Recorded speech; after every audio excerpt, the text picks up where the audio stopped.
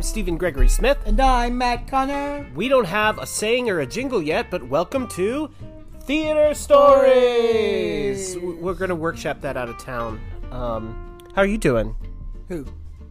Me? Who else would I be asking? Eddie and Byron. I'm doing good. I've had a very busy little mental day of doing lots of little projects, tying some things up. And now I'm laying on the couch with the boys. Aha.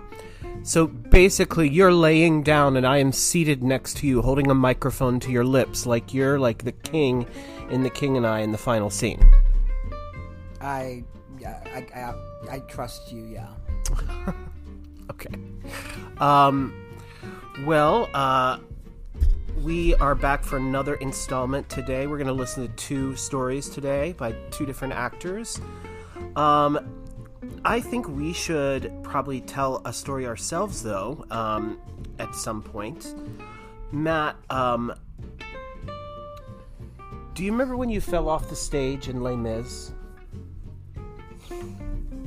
Can you elaborate what happened? Well, I was the professional understudy for the leading part character, Thénardier.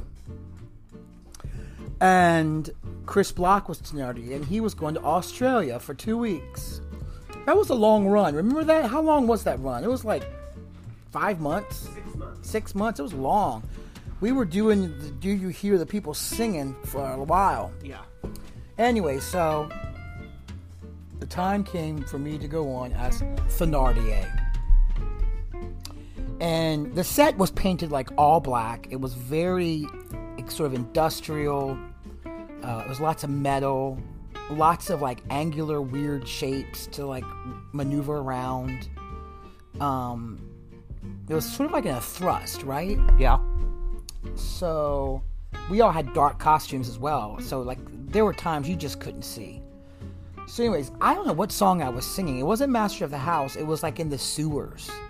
I don't even know what that song is, but it's like in the sewers. It was in the sewers. That's not it at all. It's the here's a little thing. Bah, bah, bah, bah. Here's a little tooth.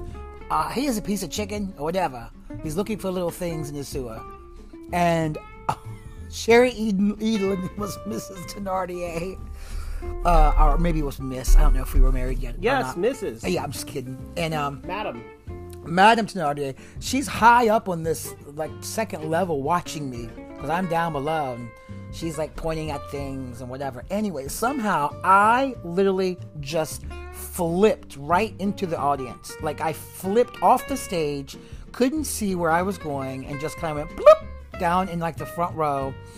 And it just hit me. I didn't know what to do. So I just kept searching through the audience as if they were a part of the sewer. Underneath people's feet. And what kind of, yes, looking into their chairs and stuff. Here's a little shoe. What should I do? Anyway, Sherry... And someone in the audience was like, this is so interactive. Yeah, I think it was the first immersive experience. Yes. Sherry Edlin like pointed at me and cackled and left the stage like, you fool, I'm out of here. And she just left.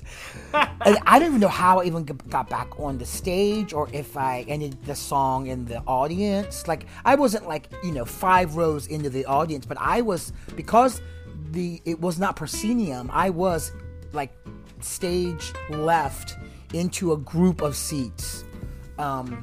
Anyway, and I think that's because I got so into looking for things in the sewer that I forgot I was on a stage. You were acting too hard. I think I was acting too hard, and I flipped my character into Section A. Didn't some people also fall off the stage in Assassins?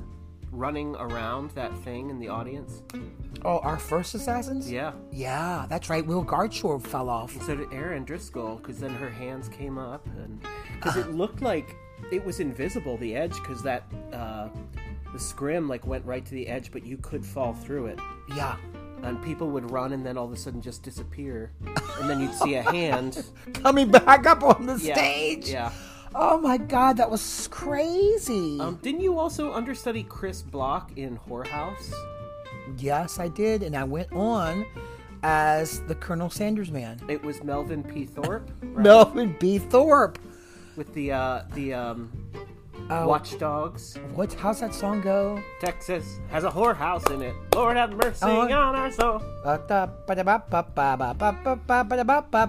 And didn't you do some ad lib of like when we started singing? We were the Watchdog Choir. Didn't you say I made those outfits myself?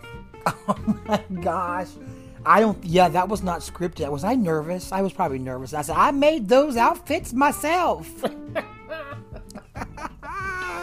All right, well, we're gonna take a break. Hey, I just wanted to say... Those were cute outfits. They were very cute, very cute. I want to thank, again, all of our sustaining Patreon sponsors. You guys picked the new Matt Connor Holiday album cover. Thank you, Patreon. Everyone did? Everyone did. I have not got the report. That's okay. I've got it. I've already started working on it. So thank you again for all your input, your collaborative, creative help.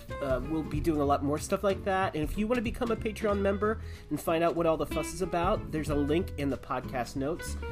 We're going to take a quick break, and we'll be back with R. Scott Williams. We will be right back. In 1985, Tyler was meeting Justin at their favorite arcade, Longshot. Just as Justin was about to confess his love for Tyler, the world changed. Blending elements of 1980s pop culture and LGBTQIA fiction, we journey through this incredible experience that brings them closer together as they fight against a world trying to keep them apart. Listen to Longshot on Anchor FM, Spotify, Apple Podcasts, and wherever you get your podcasts. For generations, people in Fairfax, Virginia have heard tales of the Bunny Man. Now, Bunny Man Brewing offers a tasty array of high-quality microbrews with a rotation of unique flavors. Come by to have a sample, and maybe even catch a glimpse of the legendary hopper. But bring a friend, because you don't ever want to drink alone. Check our hours and see what's on tap at bunnymanbrewing.com. Hi, Stephen and Matt. R. Scott Williams here. I have a story about the weirdest audition I ever had. It was about 20 years ago. The audition was for Shakespeare's Love's Labour's Lost. Love's Labour's Lost is about the King of Navarre, who is a young and attractive aristocrat who has three best friends who are also young and attractive aristocrats. And they decide to give up the opposite sex for a period of 3 years so that they can pursue academic endeavors. However, the young and attractive Princess of France arrives with her three best friends who are, you guessed it, also young and attractive aristocrats, and hijinks ensue. I was going in to read for the role of Boyette, who is a counselor to the Princess of France. He's her advisor, but he's also her confidant, and they tell stories together and gossip and tell each other secrets and giggle with each other. He's very avuncular, so he's not just her chaperone. He's her older friend. It's a good part. It's a good part for a classical character guy. So they gave me a monologue to work on in the outer office. I went out and worked on it for about 10 minutes, and then I went back in to read. And the director said, "Oh, okay, before we start, I want to tell you a little about our concept. This production of Love's Labour's Lost takes place in outer space." And he went on to describe all of the action that was going to take place on the planet Navarre. And the Princess of France and her entourage, which would include my character, will arrive via spaceship from the planet France.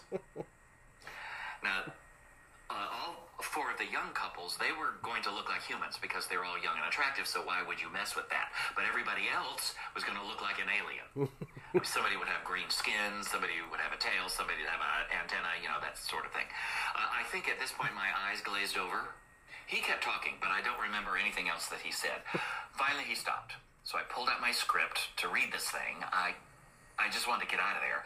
So I opened my mouth to start, and he said, "Oh, wait. By the way, you're an android." Go ahead.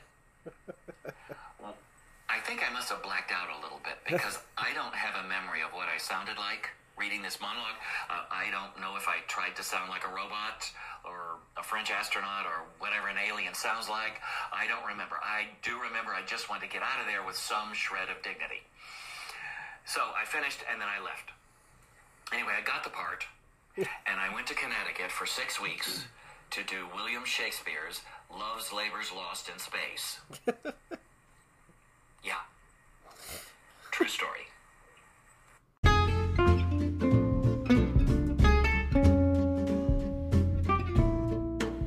Love's Labour's Lost in Space. I loved when he said French astronauts. I And I thought, well, probably what a really cute suit. I just wonder, like, and then he got it, of course. Those are the gigs you book. The ones you're like, what is this? Okay. I wonder if he has a picture he could send us. I think he may have already sent me a picture. Sure. Oh my gosh. I think we can probably, I think this might be a picture of it. I don't know, that doesn't look very alien to me. We'll see. Holler out to me, R. Scott. Well, thank you for sending that in, and we have another story from R. Scott as well. We'll get to that. But we want to, parse these out like hors d'oeuvres. I thought of something while we were listening to that, not because I wasn't engaged, but because Whorehouse had my brain kind of thinking. That's what a brain does, right? Mm-hmm. Thinks a little. I mean, mine not so much. I was an Aggie boy in that, and we had to be like next to naked, if not mostly naked, if not totally naked at a certain point in the prom night. But we had jock straps on, and we were dancing, and I'll never forget the night that our very sweet spot operator, Peter, after the show said to me, you want to be very careful during that one move you're doing because I can see your anus. And I thought, from the spot booth? Oh my. That is crazy. What does that mean? It means that you were bending over too far. I guess so. But I thought you could see it from up there. It's a small theater. All right, this next story comes to us from Harry Winter. We're going to get colonial for a second, so here comes Harry.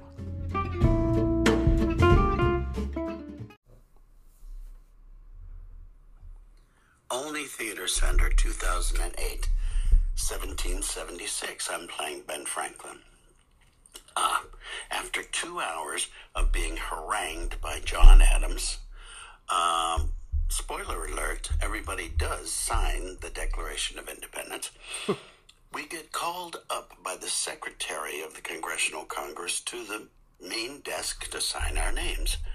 It's a very somber moment, and because we're putting our lives on the line, and we're called up one at a time by our state and our name, and then after we sign, the Liberty Bell gets rung after each person, so there's a big whong after each of these signings. So that's when I do that, that's what that is. All right, so it goes like this. 2 hours of this browbeating. Should we sign? Should we sign? We get called up one at a time. Mr. William Morris, New York. He walks up somberly, signs, wong, goes back to his seat. Mr. Thomas Jefferson, Virginia, walk, walk, walk, walk, walk, sign, wong. He goes down stage front because we're going to stand there like the Trumbull painting. Mr. Benjamin Franklin, Pennsylvania, walk, walk, walk, sign, wong. I go down and meet Jefferson downstage. Then we hear Miss Massachusetts, John Adams. Walk, walk, walk, sign, wong. Meanwhile, Jefferson and I and 90% of the audience are on the floor laughing. And that's my 1776 story.